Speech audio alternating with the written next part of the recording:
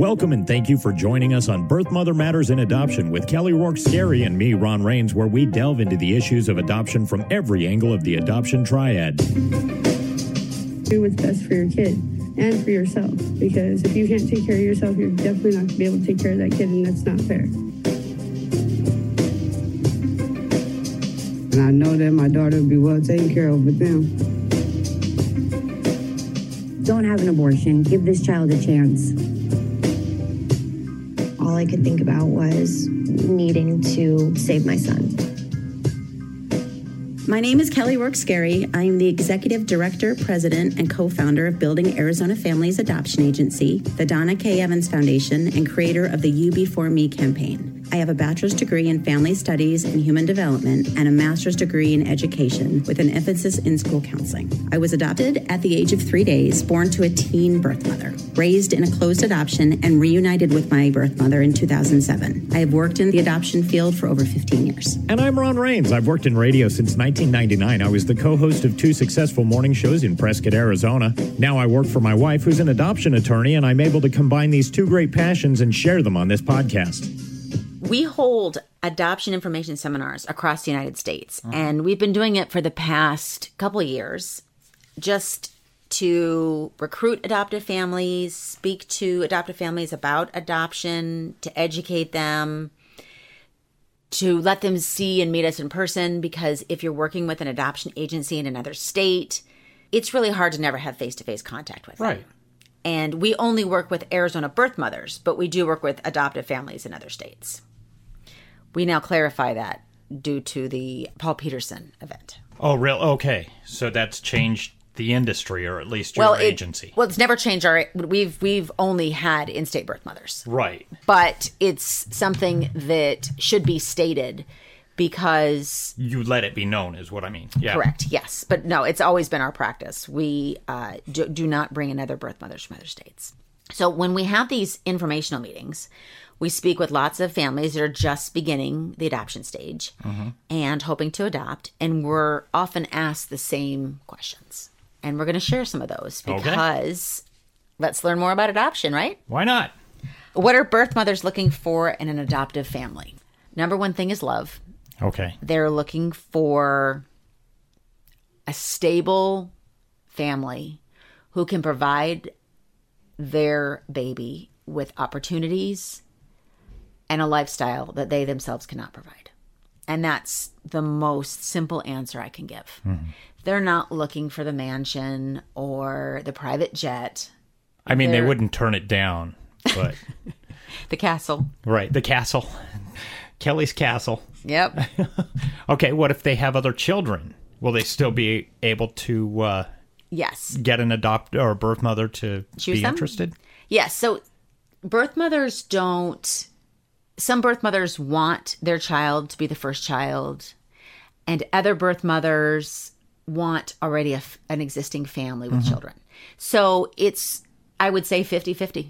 Okay. As to what a birth mother wants. Right. So half of the birth mothers... it may turn some off, but others, they may say, that's exactly who I'm looking that's what for, they're somebody seeking. with a family. Correct. And so would that be the same for instance, a single mother? Sure. Absolutely the same. Some are looking...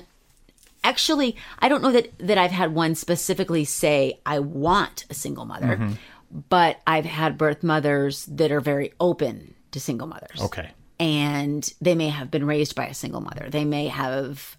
Yes, so that is not looked at negatively at all. Okay. In that aspect. Okay, let's go to open adoptions. Is that kind of like co-parenting? Is that No, that's a real big misconception. Okay. So when you have an open adoption, it is an opportunity for there to be a connection and information exchanged. Okay.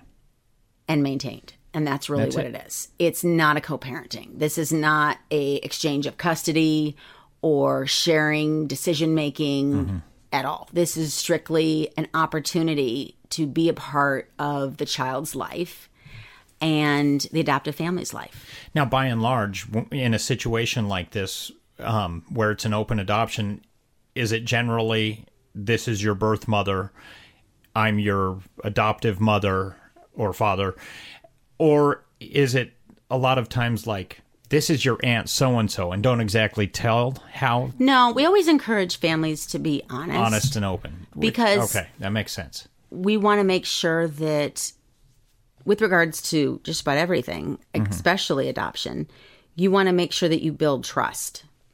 And when you have told a child a lie about who they are and their story, at some point they figure it out. Sure. Mm-hmm. When they're younger and they're under 3, a lot of times birth mothers will, if they have a very open adoption, will have like a special name that the child will call them. They won't even say birth mother. We went to a conference this summer, the National Adoption Conference, and there's a birth mother telling her story, and she said that her son that she placed for adoption calls her Bunny. Okay. And that's just her nickname. That's just her nickname. From the son. And that's his Bunny. And so there is a way that you can do this that's loving and respectful and on endearing. On all sides, right. On all sides, yes. How long do you have to wait for the baby to be placed with you? So that really depends on how open you are in terms of your preferences. So a family that is very open with their preferences in terms of the type of adoption they want to do, to which races they're open to, what if they're open to drug exposure, mental illness on the birth parent's history, the more open they are is how long they'll have to wait. So if they're open, it's going to happen a lot faster. Right. Because there's going to be more opportunities that they can be presented to birth parents. Okay. If they have a lot of preferences and they're very firm in those preferences. Well, those preferences become limitations. Exactly. And very well stated, by the way. Oh, thanks. How about the cost? I know it's not cheap to adopt. How do families do this? How do they afford it? I think that is probably one of the biggest misunderstandings in adoption. Okay. Is adoption expensive? Sure. But so is life. Right. And having kids in general is expensive. Correct. We are lucky enough. There is an adoption credit that a lot of families are able to take advantage of that is huge, that helps. A lot of families apply for grants. People talk a lot about adoption and the fees and the cost. But what's interesting is you don't hear as much talk about the cost and fees of fertility treatments. There's not as much negative press about the cost of fertility treatments.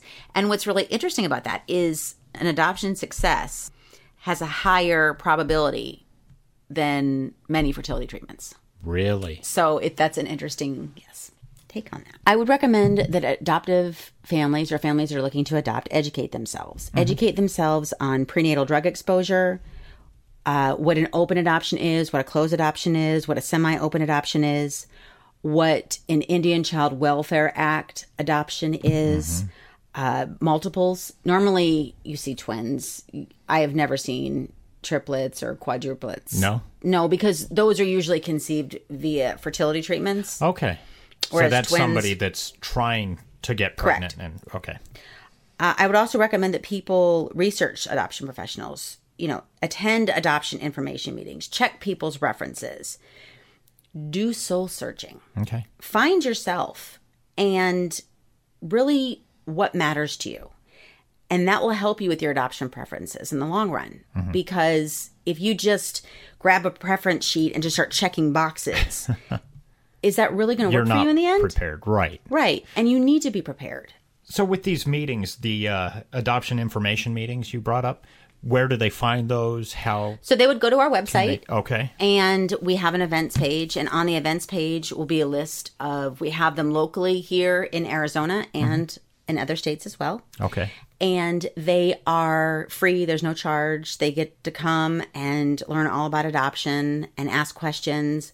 We often have other adoptive families present so that they can ask those families questions as well.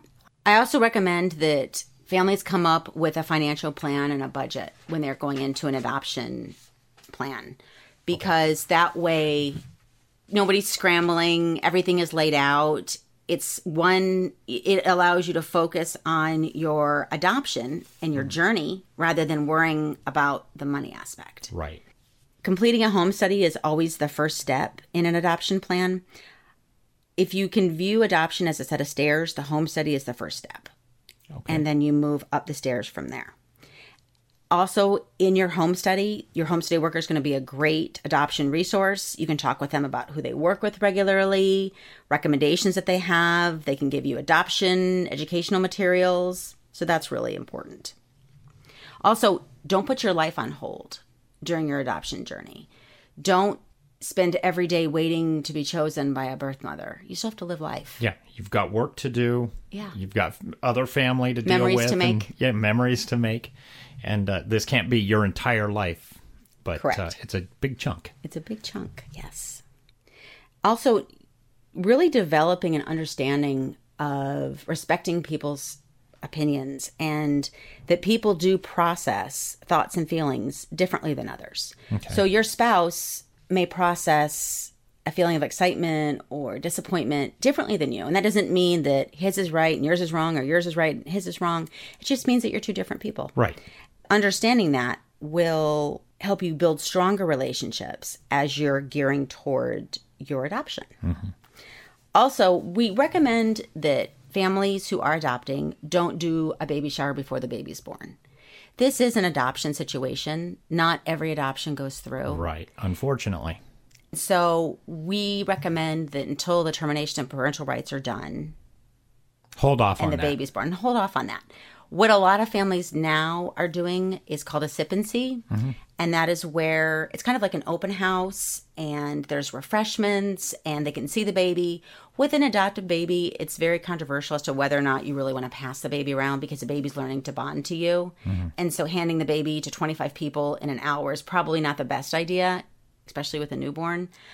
I think that having, people see the baby and stop by and spending that one-on-one time with them mm-hmm. after the baby's born and the adoption risk is gone, I think that is a much emotionally safe choice. I think that you will be happier in the end rather than a baby shower. And if you're dead set on a baby shower, then just wait until after the baby's born with you. There you go. The other thing that is always asked, and it's a funny question, but friends and family always want to know, what do we give to an adoptive family? The same gifts. You would give. The exact same gifts that you would give to. They're still a mom and a dad. They're still having a baby. It's the same gifts. Adoption signs or canvases are cool. Mugs are cool. Adoption books. Baby clothes? Baby clothes, ornaments, jewelry, cute onesies. Yeah. Gift cards. Always appreciated. Yeah. The same. And adoptive families want to be seen and heard and viewed just like anybody who's having a baby. So give them that opportunity. My name is Robin, and I placed my daughter almost 3 years ago. Placing my daughter for adoption was one of the hardest but best decisions I made in my life. I wanted to have her, but I knew it wasn't in my best interest at the time. I'm Native American. Placing our kids for adoption isn't something we do. I chose to place my baby outside of the tribe because I wanted her to have a better life. Like, as much as you want to think that we have our little reservations and we're in our own little world, it's a struggle of its own that I don't wish on kids to have to grow up in. I see pictures of her, and she has everything at her fingertips that I wish I could have given her. And I did give it to her in a way because I gave her to her new family. There's open conversations there still, and I don't feel like I'm missing anything. I don't. I feel I'm filled in with them. I see her milestones, and I can get a grasp of how she is with people, the way they talk about her, and they talk about her like she is this great being. And, she is, because that's their gift. And it's amazing to see that they accepted their gift so proudly. I'm thankful for building Arizona families. I don't know where I'd be without them. 3 years later, they're still in my life.